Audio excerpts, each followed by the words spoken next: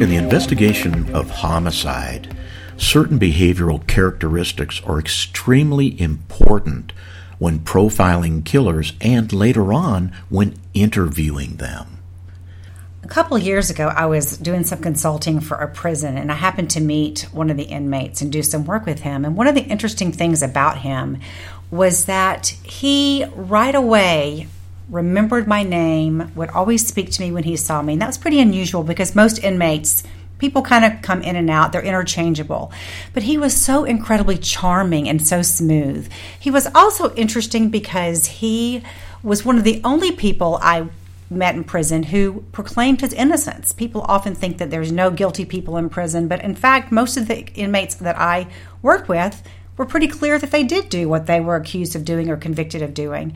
I found out later that this individual had been diagnosed as a psychopath, and his crime was he had picked up his babysitter after she babysat, and he took her to a remote park where he proceeded to torture, murder, and kill her.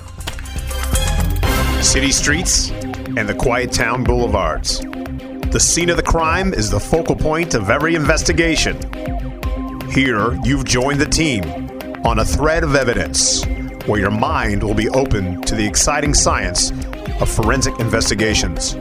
Dr. Ron is a nationally renowned forensic criminologist who leads the nation's finest forensic death investigations team. Your host, Dr. Ron Martinelli, will lead this investigation. You're listening to Dr. Ron Martinelli and my special guest this evening, Dr. Joni Johnston, a board-certified and eminent psychologist and a valued member of our forensic death investigations team on a thread of evidence. So, Joni, it's a fascinating introduction to our show. So let's talk to our team members about psychopath. What is a psychopath?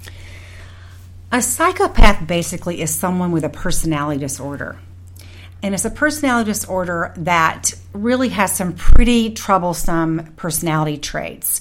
So, for example, these are individuals who oftentimes are manipulative, they are compulsive liars, they have a lack of empathy for other people, they have a lack of guilt and remorse, and they're individuals who oftentimes are very versatile in terms of the crimes that they commit, and they also are responsible for about 40% of the violence that we see in prison. So what is psychopathy?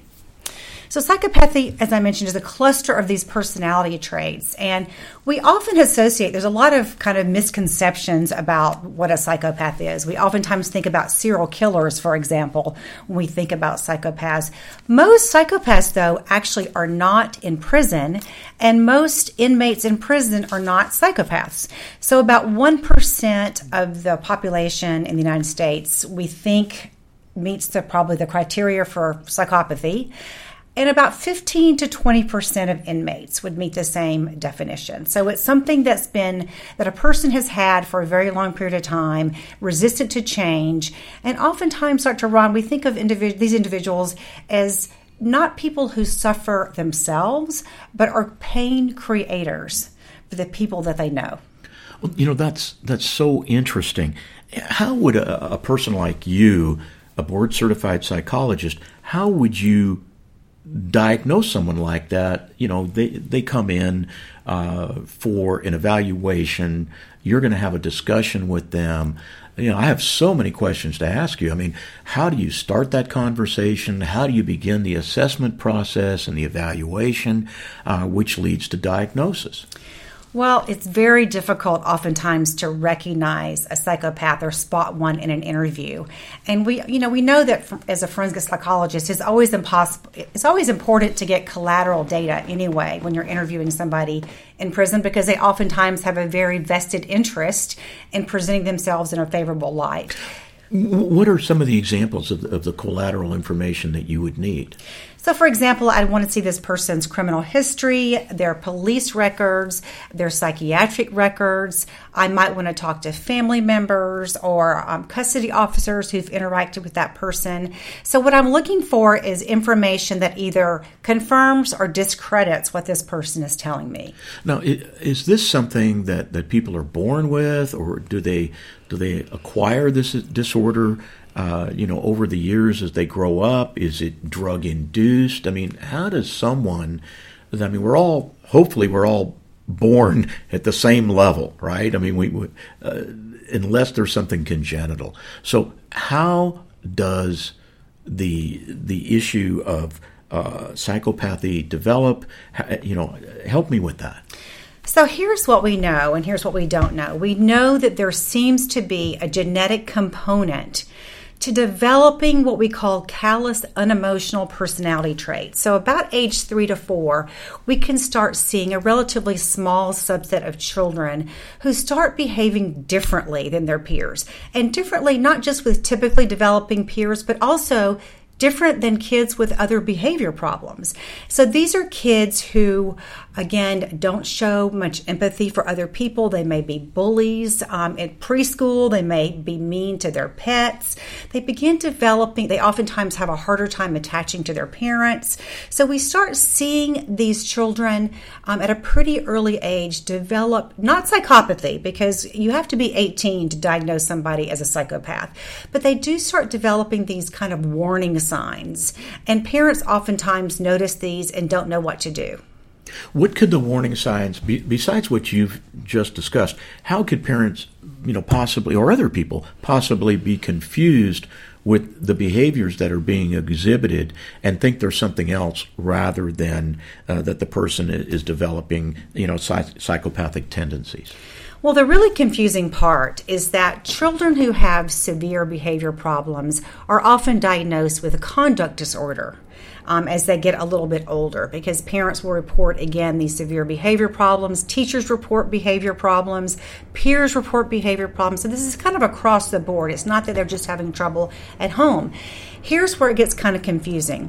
About 75% of children who are later diagnosed with a conduct disorder, which is kind of a precursor to psychopathy in some kids, about 75% we know it seems to be due primarily to their environment.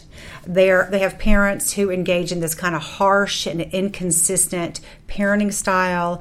They're oftentimes victims of childhood abuse. So it's almost like these children become overreactive to other people. They oftentimes become hypersensitive to any threat. There'll be a child at school who has a neutral expression, but that child will see it as a threat. So they're kind of overreactive. On the other hand, about 25% of these children, and these are the children that we kind of have to worry about in terms of later developing psychopathy, have an underreactivity. In other words, they'll see a child fall down on the playground and cry. They might think it's funny. They just don't have the same empathy. There's an underreactivity to any kind of pain from other people. They report not feeling very anxious themselves, not feeling a lot of fear themselves. So they really do act differently than even kids with other behavior problems. And we think that part of it, that underreactivity, is almost like an emotional disability that these kids are born with. But that does not mean, though, that they're predetermined to become psychopaths later on.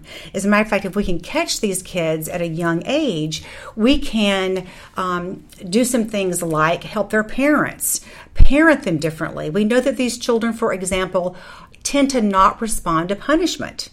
And parents get so frustrated sometimes by that. And what they'll often do, of course, is up the ante with the punishment. Well, this punishment didn't help. Let's see if I really punish you, if that will help. When in reality, these kids tend to be pretty impervious to punishment. They respond much more to rewards. And so if we catch these kids, we can help parents parent them differently. And we can also engage in empathy training. And when we catch these kids as preschoolers and incorporate empathy training, we do find some success. So again, predisposition does not mean destiny. Now, do they treat everybody the same way, Joni, or do they have, like with regards to relationships, is it unanimous that they treat everybody indifferently, or are there some people that they tend to resonate with. Well, what's interesting is if you think of this kind of emotional, almost like a disability, this inability to recognize distress in other kids and other adults, to not feel anything, when it comes to people being hurt or being injured, that's kind of an across-the-board thing. So this emotional underreactivity. Now, on the other hand, some of the kids who have been abused, who don't have this genetic predisposition, these conduct disordered kids who don't have these kind of callous, unemotional traits, definitely have the capacity to form bonds with other people. They oftentimes will engage in reactive aggression, which is like most murders that we see when somebody loses their temper, has a poor impulse control.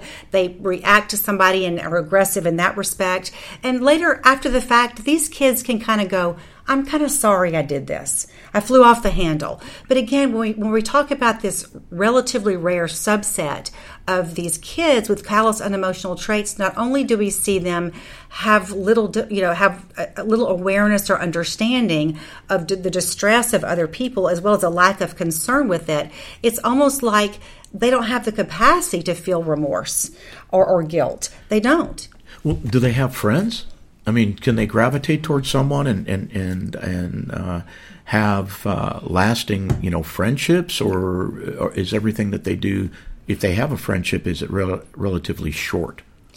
Well, sometimes it's short. I mean, I think when children, and we're talking just about children, we can talk more about teenagers and adults in a little bit.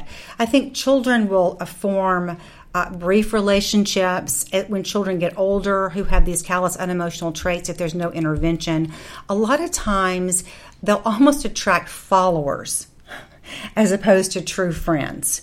So there's kind of a power imbalance. They'll oftentimes get people to do things for them. And so they use these relationships almost as a means to an end versus having a true friendship that's a mutual friendship. And so what do parents do besides, offering out punishment when they see misbehavior? What types of things with the kids tend to work, and what things don't work? We already know punishment doesn't really work. Sometimes being nicer to them. I mean, what is sort of the technique that a parent would do to get some sort of emotional buy-in by the child that might be a psychopath? So a couple of things here. First of all, we really are talking about a small subset of children. So these are not, all parents have issues with their kids at times. All kids misbehave. All kids test the limits. So these are children oftentimes that parents realize something is not right. They may have other children and kind of go, this kid is so different from any of my other children. I can't connect with this kid. This kid isn't connecting with me. This kid is laughing at his sibling or doing things to really upset the sibling intentionally. Really, the best intervention in those kind of scenarios is for that parent to get professional help for that child. And can they do they reach out to their siblings and harm them? Do they reach out to animals in the family and maybe harm them? I'm looking for some behavioral red flags. Yes, and I think, all of the above can be the case. One of the things when we're talking about aggression in children is when we're talking about conduct disordered children, again, who don't have these kind of callous, unemotional traits, we find this kind of reactive aggression. One of the kind of scariest things about children who do have these kind of callous, unemotional traits is they will use aggression as a means to an end. They'll plan it out. They will, it's not like, again, a reactive kind of thing. They'll plan these things out. So it's not spontaneous.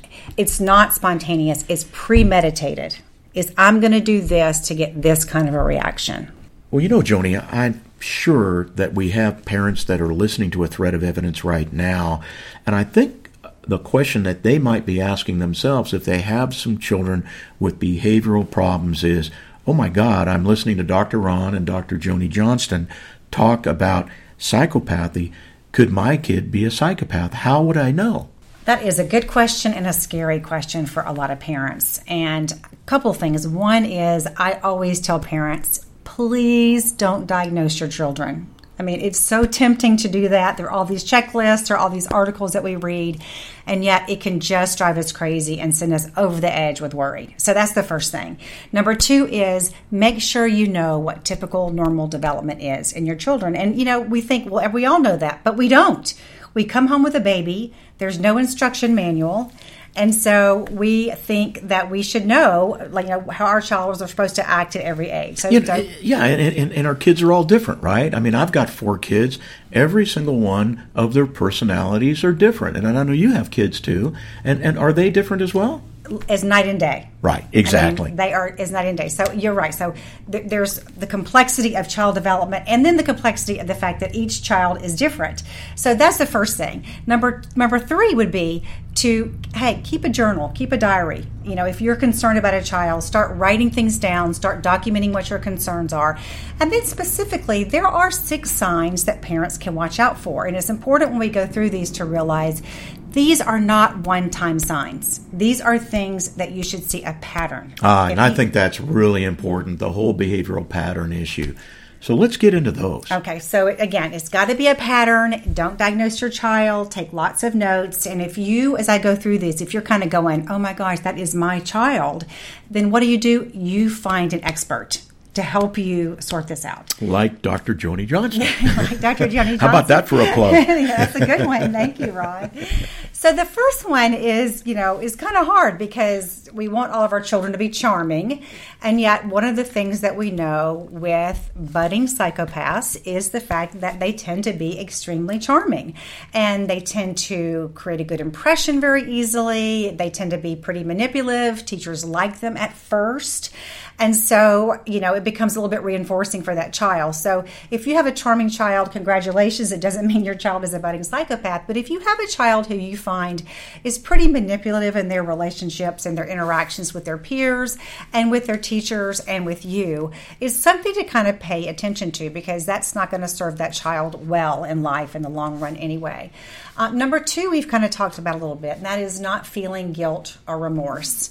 And again, we know that young children don't really understand what guilt and remorse is. But certainly by age 3, kids can recognize when they've hurt somebody's feelings. They've hurt them when they've done something wrong. And when you have a child who, they don't care, they don't feel any kind of remorse, you can see that in their face, and this happens over and over again, and you're kind of going, this is not like my other kids, or other kids aren't like that.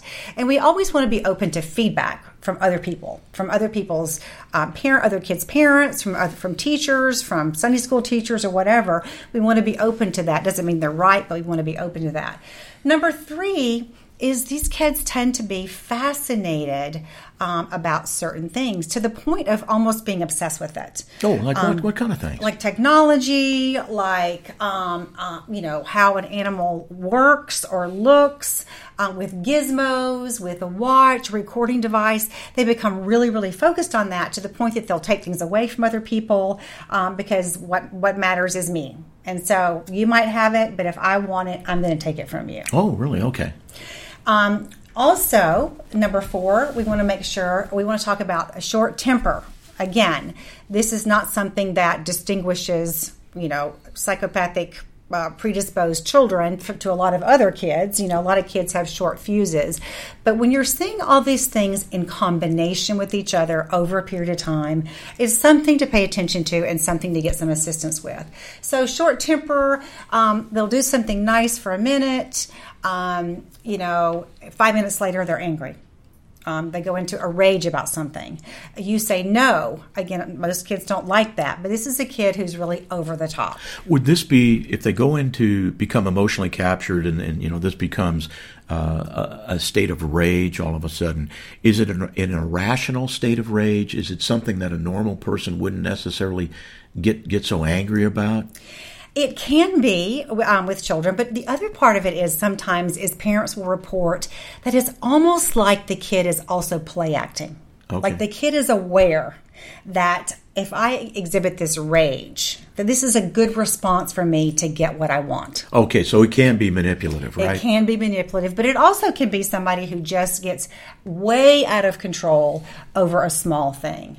And then we talked a little bit about punishment insensitivity. And that's really difficult for parents because one of the things that we learn as parents is the carrot and the stick with our kids, right? So we have the carrots, we want them to do well, so we praise them, we give them motivation, but we also set limits. And again, one of the things we find is that some of the kids who have these kind of callous, unemotional traits is they just don't respond to punishment. And they say, I don't care. And they don't care. And that's very hard for parents. And they get in this cycle, as I mentioned earlier, of kind of upping the ante and punishing more and getting less of a response. So that's important to figure out a different way to parent this child. And the last one that we've touched on is the lack of empathy. We've actually found that if you do brain scans on some of these kids, what you find is the amygdala, which is the area that we all have in our brain that helps us with emotions, is incredibly flat and unresponsive with some of these kids, which argues for a genetic or a biological component, at least for these kind of traits. Well, and I also think that it's important, and you've done a great job of enumerating, some of these red flag warnings for parents, but, I also want parents to kind of keep in mind that, even good kids have bad days. And even good kids, or even kids with slight behavioral problems, and all kids are going to have a variety of behavioral problems. That's just as kids are growing up. And they're kind of feeling out the world, and they're feeling out their environment, and they're feeling out their parents, and, how the parents are going to respond to particular behavior, which is somewhat manipulative, right? But even those kids that are certainly not psychopathic, they might even have bad weeks or a bad period of time where they're going through some sort of stress or something like that, and the stressor causes them to act out. You are absolutely right. That is crucial to remember. And so I always say, remember, it's got to be persistent. It's got to be over time. You also probably need to get feedback from a lot of different sources in that child's life. When in doubt, get it checked out. Exactly. And again, get it checked out with someone that is a professional like you, Joni. And you're listening to Dr. Ron Martinelli and my favorite guest, Dr. Joni Johnston, a board-certified psychologist on A Thread of Evidence on America Out Loud. This is Dr. Ron Martinelli, forensic criminologist and host of A Thread of Evidence on America Out Loud. If you'd like to find out what forensic criminologists really do in the field, and you're tired of the false narratives about law enforcement and want to unpack the cases that I've worked throughout the nation, then please pick up a copy of my new book, The Truth Behind the Black Lives Matter Movement and the War on Police, on sale right now at Amazon.com. That's The Truth Behind the Black Lives Matter Movement and the War on Police at Amazon.com. Well, we're back on A Thread of Evidence with Dr. Ron Martinelli, a forensic criminologist, and my special guest today, Dr. Joni Johnston, a licensed psychologist. So, Joni, in our first segment, we were talking about children and some red flag warnings with children, but what about adolescents? How about teenagers? Teenagers are so tricky for a couple of different reasons. Number one, we know that it is a time of such huge change. I mean, you've had teenagers, I have teenagers, and it's like... It is a hormone war going on. 24/7. It's a whole new world every day. Right? Every day. It really, every really day is. You meet a new person that you thought was your son or daughter. That's right. And some of them you like and some of them you don't like. Absolutely. So, one thing I would like to encourage our audience to do is if you have not seen the movie, we need to talk about Kevin. It is absolutely a pretty horrifying, but also very interesting and somewhat realistic look at a child who has these callous, unemotional traits, which I've been talking about because, again, we don't diagnose children with psychopathy. Have this kid who has these traits kind of blossoms into a really disturbed and really a psychopathic teenager. And it just gives you every perspective, the perspective of the parents, the child, and this kind of evolution that takes place with a somewhat disturbing ending, but again, it's a very, very good one. So, but it does illustrate just how complicated this whole picture is. In one of my articles I just wrote recently for Psychology Today, I actually used that title, We Need to Talk About Kevin, but I also mentioned some really horrific cases we've had recently. There was one out of England, a young man named Harry Lee, who at age 19 was just given 14 years in prison, which is, I'm sure you're familiar with the justice system. And that's a lot of years. That for the Great Britain justice system. You get 14 years, or actually any place in Europe, you get 14 years. That's a pretty strong sentence. It really was a strong sentence. And what was so interesting about this case is that his criminal career started at 13. And that's one of the challenges is that again, for this small subset of children who become teenagers, and again, most children who even have these callous unemotional traits don't necessarily blossom into a teenage psychopath. But this particular person, starting at age 13, began sexually abusing kids. Wow. He had a, quote, hit list of about 30 people that he wanted to kill. He aspired to being a serial killer. And here's somebody that finally, at 19, after doing all these crimes and being dealt with in the juvenile justice system, recently got this 14-year sentence.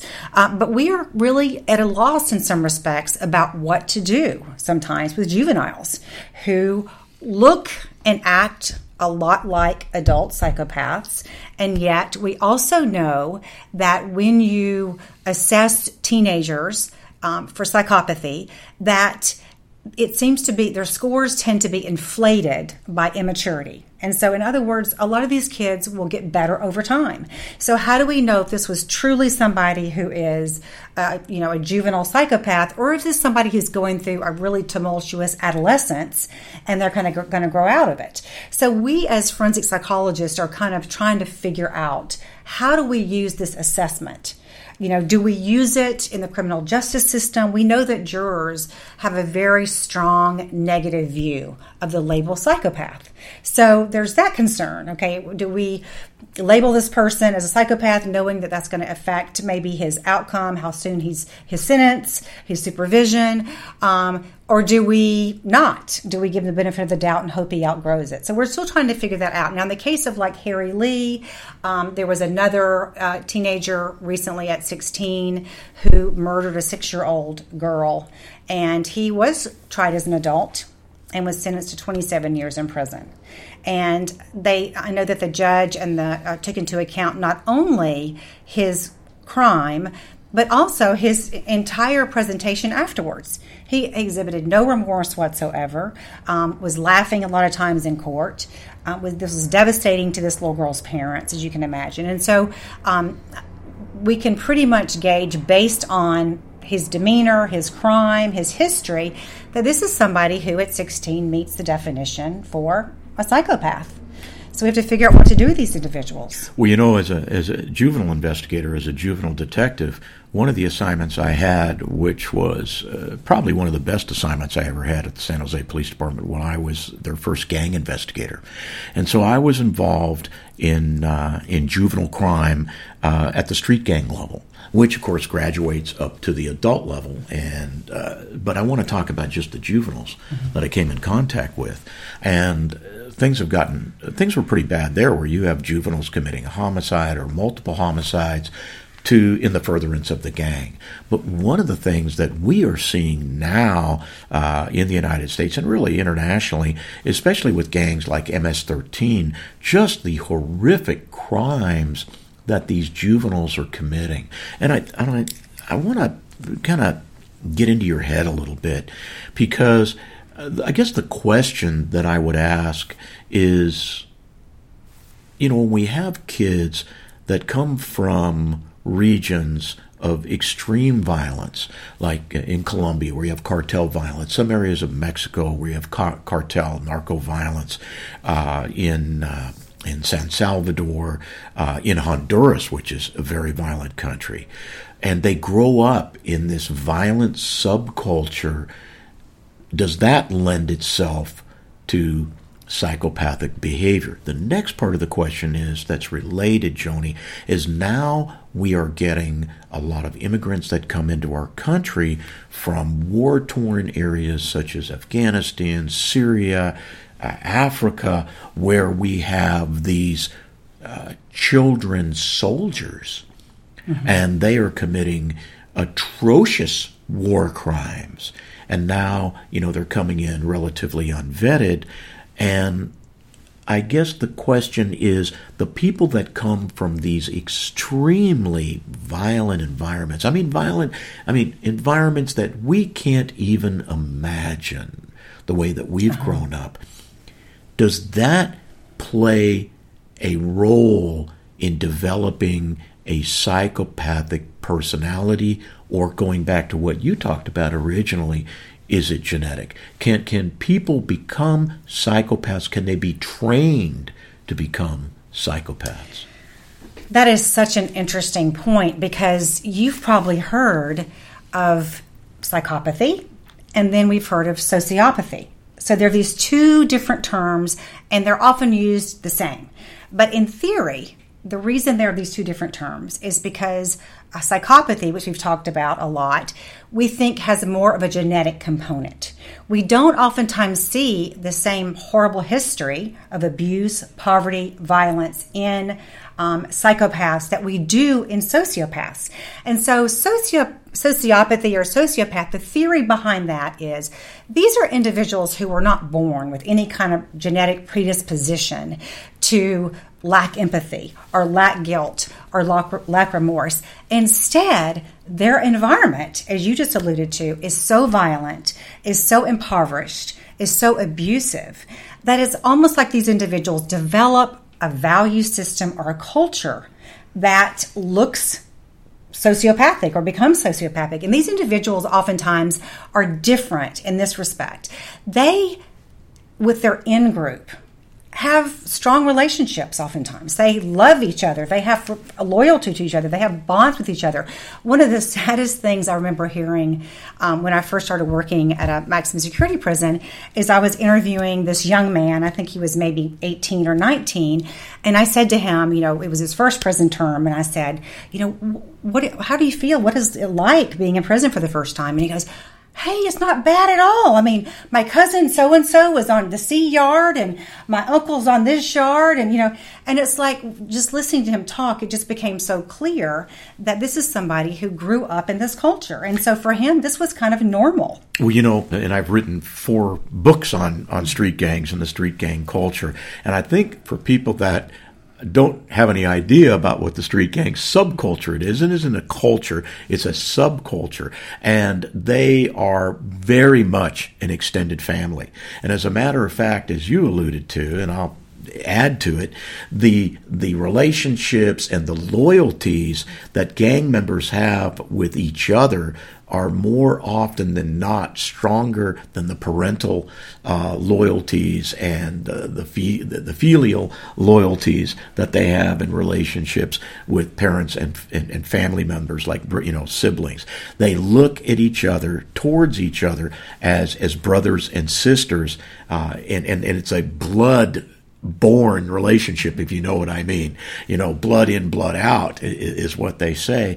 And they're not embarrassed at all about going to prison. I have interviewed many kids at the youth authority and that could hardly wait to get to state prison. Okay. And obviously I've interviewed Mexican mafia, El M.A., Mexican mafia, the Black Guerrilla family, the Aryan Brotherhood, the Nuestra Familia, and the Texas Syndicate and MS-13, all in prison gangs. And of course, especially MS-13, you see all the tattoos and the prison-related tattoos. I know you worked inside for so long. You see, the guardhouses and the barbed wire and the teardrops and all of that. That isn't because they're embarrassed of going into the gang, and they actually look at being in prison as a rite of passage, and some of them actually, in a bizarre kind of way, to people like you and me, because it seems totally irrational, are very proud about being institutionalized. Well, it certainly is a culture, and I have to say that having met and evaluated many gang members in prison, I never ever felt threatened by a gang member because I was not relevant. I wasn't in a different gang. As a matter of fact, I liked several inmates that I worked with. You didn't pose a threat to them. Exactly. Right. And I felt like if I had trouble on a yard, I can tell a couple of guys who would have immediately had my back because, again, I wasn't part of that world. It doesn't mean that if I'm part of that world and I'm a member of another gang, that person won't be as ruthless or as violent or as murderous or homicidal as anybody else. But it is different. You're absolutely right.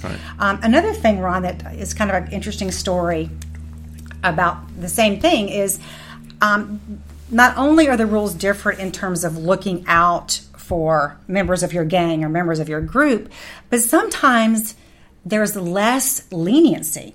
So one of the first female inmates or gang members that I interviewed, I remember telling me she was in prison because she had stabbed a rival gang member with baby scissors. She was literally cutting her child's toenails, and this happened.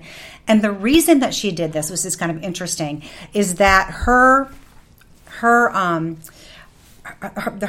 rival person had called the police and had reported her for stealing her cell phone. And first of all, she didn't steal the cell phone. And number two, you don't ever call the police. And so when the person found her cell phone, she didn't call the police back and say, and she was absolutely had to pay this person back. And she looked at me and she said, if this had been you, I would never have done this to you because you don't understand the rules. Right. You don't understand how life works. That's a big deal because to us, it's, let's not say us because we're not normal people. Okay, let's just say that. If we were normal people, that would be irrational. That would be completely irrational. But to professionals like us that work with these people on a daily basis, we totally get it because we understand the rules. Okay? And, but like I said, to other people, that's bizarre. It is, and it is very hard to kind of get your arms around until you're kind of in the middle of it. Right. But I think it is important when we talk about juveniles and looking at psychopathy that we do, I think we can make an argument for evaluating juveniles for psychopathy. And the reason I think we can justify that is because and I know that there is a pretty high relationship between psychopathy and violence in adults. Sure. And we also know there's a lot of research that suggests that assessing juveniles for psychopathy is a good predictor of short-term violence at least. Now, let me ask you this question, and I think I know the answer because you get into court from time to time, and you can share with me, your juvenile superior court experience. But I think it's extremely important for people like you and I, the criminologist, especially the forensic psychologist, to get in before the trier of fact, who's either a judge, like in juvenile superior court, there are no juries, it's a judge who's going to make the decisions, who's going to listen to the case and make the decisions. And of course, they always depend on a sentencing officer, and the sentencing officer depends on you to provide the input. And also in regular, superior court or in federal court, when we are dealing with a trier of fact that might be a jury, to listen to us, and especially someone like you, Joni, because this is well within your wheelhouse, as an educational witness. So what are some of the things that you express to those trier of facts when you're in the court? What do you think are the most important things to know? Now, you've mentioned some fantastic things in here today. One of the most notable things that you've talked about in here today is the difference between psychopathic behavior and sociopathic behavior. And I think one of the things I'm asked to talk about when I go to court oftentimes is violence risk. Is this person ready to be released? What are the factors? And of course, as a forensic psychologist, I'm looking at a whole host of variables, and certainly psychopathy may or may not be one of them. But I'm looking at the circumstances around the crime. I'm looking at prevalence or lack thereof of mental illness. I'm looking at if the person had a mental illness, was there a link between that mental illness and a crime. That's one of the things I think that gets missed sometimes, is that, we can have, schizophrenia, we can have bipolar disorder, and we can still murder somebody because they slept around with their boyfriend or girlfriend.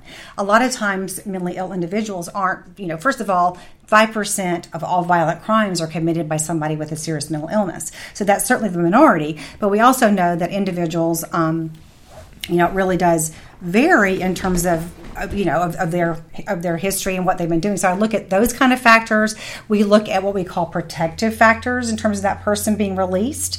Do they have a supportive family? Do they have a place to go? Do they have any skills? Do they have a substance abuse problem? Are they amenable to treatment of that substance abuse problem? How much insight does this person have about his crime? How much remorse does this person have about his crime? How do we know that he has remorse about his crime? Because, it doesn't take long to figure out how to fake that. Sure. So there's lots especially of different ways. For a sociopath, right? That's right. So we have to look at all those factors. So we look at protective factors and we look at aggravating factors. Again, was this person, did it happen in the heat of passion, or was there evidence of pre-planning and premeditation? That obviously we know that in what we call instrumental violence or premeditated kind of crimes is certainly much more serious, and the person's more likely to recidivate if they've done this kind of instrumental kind of crime. It puts them in a whole different category. Well, I like that because that's very consistent with the issues of mitigation and aggravation, right? Those are extremely important in the sentencing structure. Hey, you're listening to Dr. Ron Martinelli, forensic criminologist. My guest today, licensed psychologist and one of our favorite experts on our forensic death investigations team, Dr. Joni Johnson. And we'll be right back right after this. Let the silent voices be heard. It's the rallying call that started it all. AmericaOutloud.com. For a wide spectrum of programming from world and political news, societal and cultural stories, law enforcement, our military heroes, and much more. News blogs, informative podcasts, and entertaining videos. Welcome to the new era in communications. America Out Loud Talk Radio.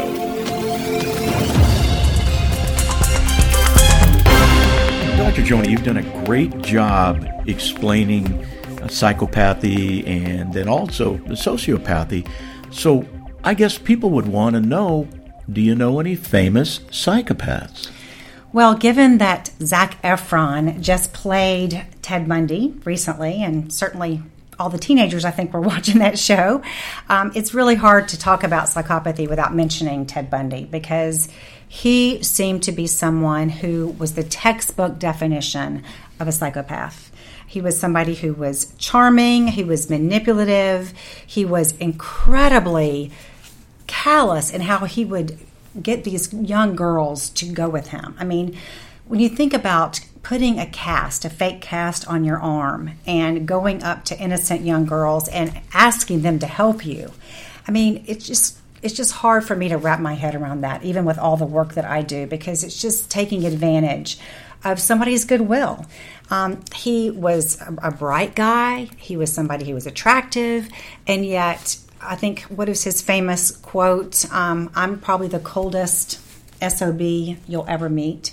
He absolutely seemed to have no emotions whatsoever. And he was pretty much of a narcissist that defended himself in court, right? Played his own attorney, did he not? Played his own attorney, cross-examined people that he had victimized. I mean, he was just somebody that really fit the definition.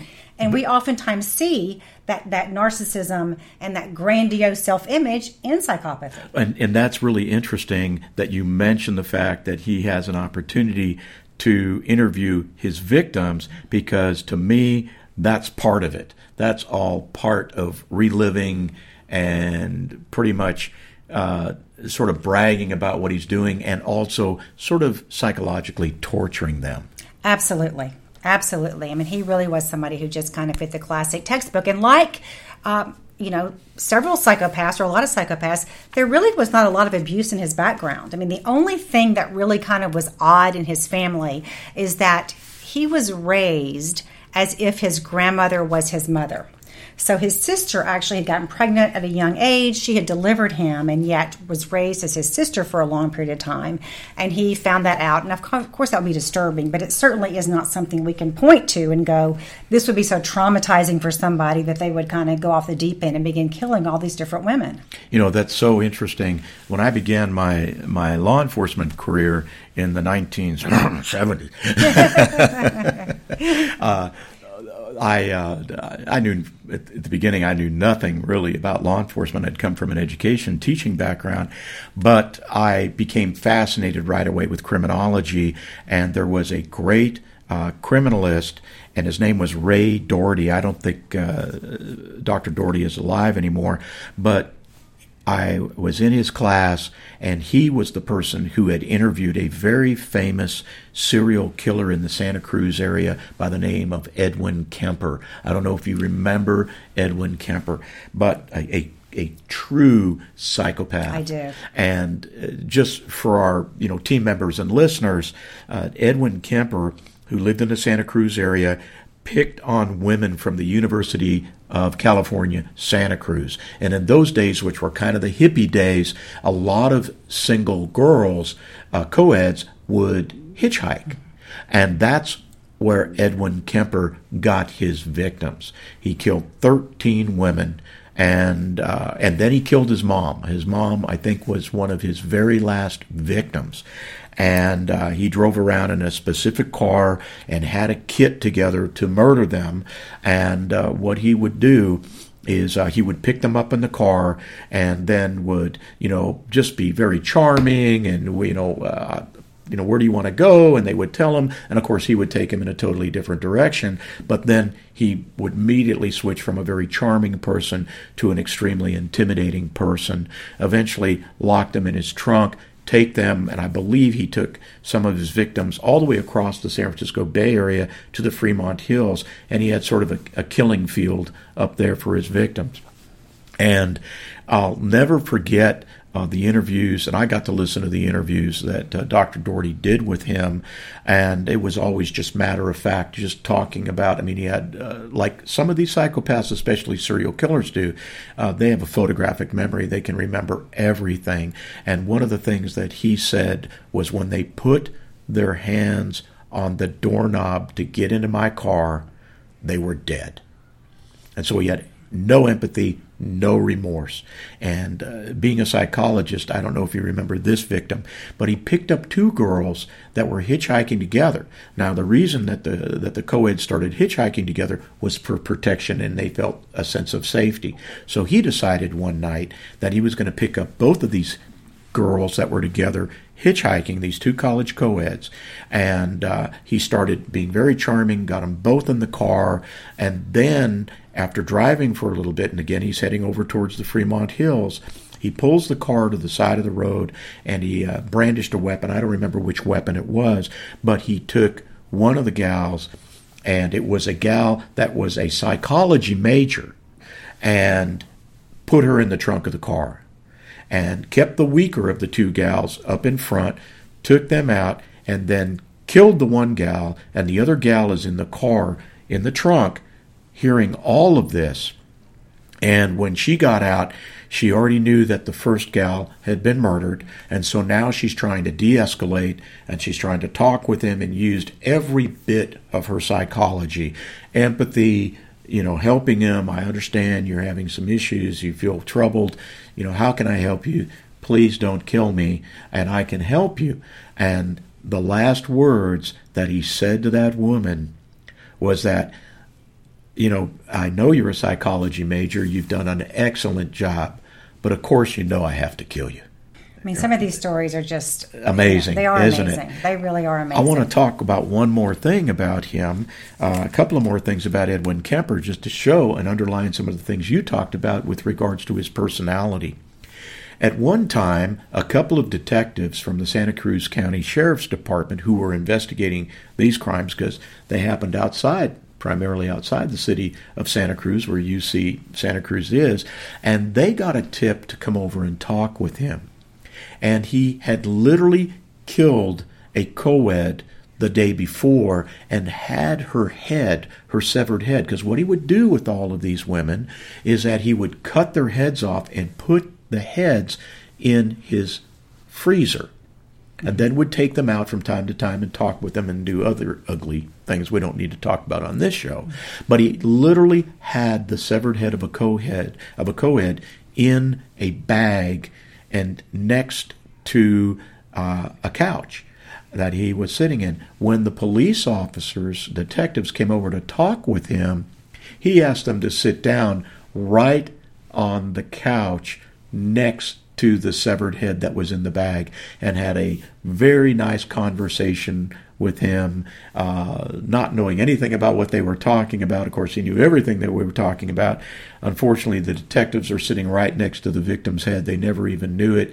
And then they finished the interview, and he walked out of the house, and he bragged about that later. He was so intelligent that across from the courthouse, there was a bar, and it was called the Jury Room in Santa Cruz. And so, detectives would go there, attorneys would go there, prosecutors would go there, judges would go there, and they'd have a beer after work at the Jury Room. And he used to go in there and strike up conversations with prosecutors and detectives to learn more about how the detectives were trying to find this serial killer in Santa Cruz. It just shows you the temerity of this person, and yet how extremely intelligent he was. It does. There's a kind of a slang term called the duping delight that a lot of serial killers psychopaths will talk about. And that is just this kind of fun, like it being a game. So, for example, I'm sure that Ed Kemper got a lot of thrill out of talking to police officers with his head right there. When I listened to his interviews with Dr. Doherty, there was no doubt in my mind. And mind you, I'm a rookie police officer taking a criminology course, my very first crim course, and I couldn't help but be extremely alarmed but fascinated at the same time of the psychology behind the entire event, the issue of psychopathic behavior, but especially the forensic interviewing techniques of Dr. Doherty, who was just fantastic. I wanted to be just like him. And you are. Thank you. But so that's exactly what you've been talking about, Dr. Joni. Well, it really is interesting when you look at, psychopaths in terms of, one of the myths about psychopaths is that they are all so smart. And the ones that are smart, like Ted Bundy, like Ed Kemper, can do a tremendous amount of damage. We know that. But what's interesting is that when you look at psychopaths who have been assessed, and we'll talk about what that means, but have been assessed, and you do IQ test on them, what you find is that they often have very good verbal skills, and they're often really good at reading people. They pick up on these cues, and they can mimic people. But in terms of actual intelligence, if you looked at, psychopaths across the board, they're not only not smart as a group, they tend to be less intelligent as a group. And so we think this kind of street cred or this kind of ability to kind of pick up almost like, predators that can sense a prey. Exactly. So they have the good street smarts, but they don't have the book smarts. Exactly. Right. And oftentimes they will make stupid mistakes. And that's what will end up getting them caught. Either they'll think that they're smarter than they are. They're smarter than all the police officers out there. They're smarter than the prosecutor. And then they'll mess up. From Silence of the Lambs. One of my favorite serial killers, of all time. Who could forget him? Yeah. Fortunately for us who work in this arena, there aren't very many, if any, Hannibal Lecters out there. Right, that are extremely intelligent, right? Yeah, extremely intelligent. Exactly. And can kind of be that manipulative. Well, let me ask you a question, because you've just, to me, you've explained the profile of Charlie Manson. What do you think about Charlie? Do you think he was psychopathic, or do you think he was sociopathic?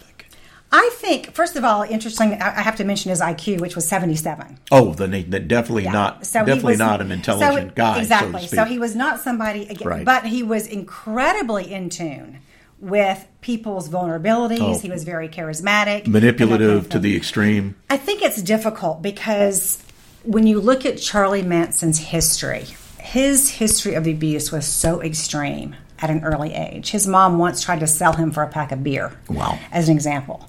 So it's difficult, I think, to really look at him and kind of go, was this nature or nurture?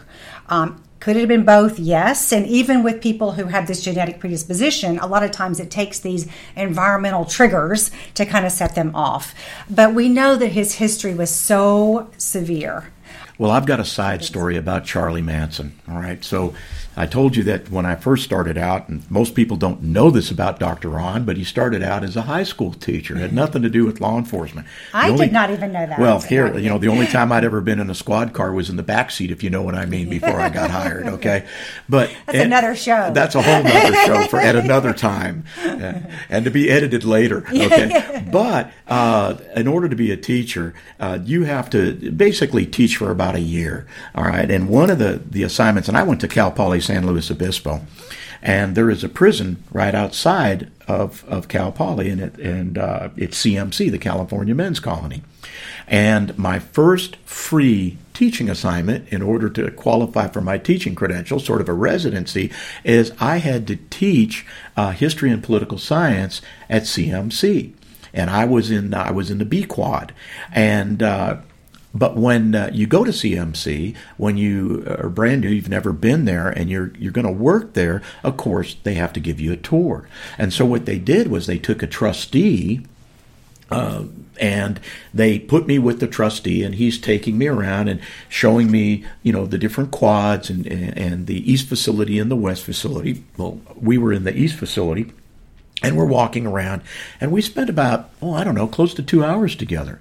And it was a very charming man, very nice person, and he looked kind of familiar to me. And then I remembered who he was. And so we do the tour, and he takes me back out to the front lobby, and he says to me, I've been with you for 2 hours, and you're different. And I say, well, how so? He says, you never asked me how I got here, or whether I really did what they say I did. And he says, my name's Charlie, and people call me Tex. And I said, you're Charlie Tex Watson. And he says, yes. And you remember, Charlie Tex Watson was the right-hand man of Charlie Manson and was involved in the Tate and LaBianca killings and everything else. And he was a chaplain's assistant. So he gets in, and by the way, he was an extremely intelligent person. He was a straight-A student in college, and he was an athlete, and he gets hooked up with Charlie Manson. I wouldn't say that he was a sociopath, and I wouldn't say at all that he was a psychopath. He was just somebody that caught up into it, became, after being involved in a number of murders, became severely remorseful, and literally found God, and to this day has remained a chaplain's assistant. Never paroled, and I don't know what prison he is. He may still be at CMC in San Luis Obispo. But I just thought that was a fascinating story. And I asked him about Charlie Manson. And I said, what did you think about Charlie Manson? He says, greatest mistake, biggest mistake ever made in my life. Completely manipulated me. Was sort of a flim-flam man. And look what he's done to my life. So I just thought that was a little side story of interest. It's a great story because it does show the complexity of people, because people oftentimes think that everybody who's in prison is a psychopath or a sociopath, and I think that's definitely not true. There's all kinds of stories that get people in prison.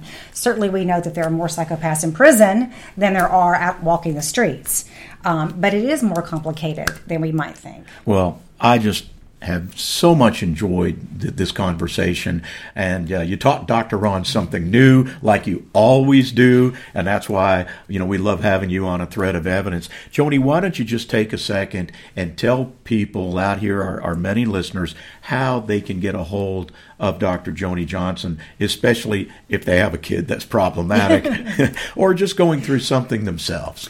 Well, probably the easiest way to reach me is through my website, and that's drjonijohnston.com. I also write a regular blog for Psychology Today called The Human Equation, and there's a lot of information there about how to reach me. And then I'm a new columnist on America Out Loud. And we're really happy to have you. I'm really happy to be doing it. So there's also, I'm sure, contact information on there as well. So I'm happy to answer questions or to hear from people. And as you know, You are my favorite person to be on the show with. Stop it. But listen, for God's sakes, get on America Out Loud. Go over to Bloggers and please read her column on America Out Loud. We are really so proud to have her on the America Out Loud staff. And here's some interesting information for you. I've invited Dr. Joni Johnson to be a consistent co-host on America Out Loud. So pretty soon you're going to see her on A Thread of Evidence shortly. So thank you again for joining us on A Thread of Evidence on America Out Loud.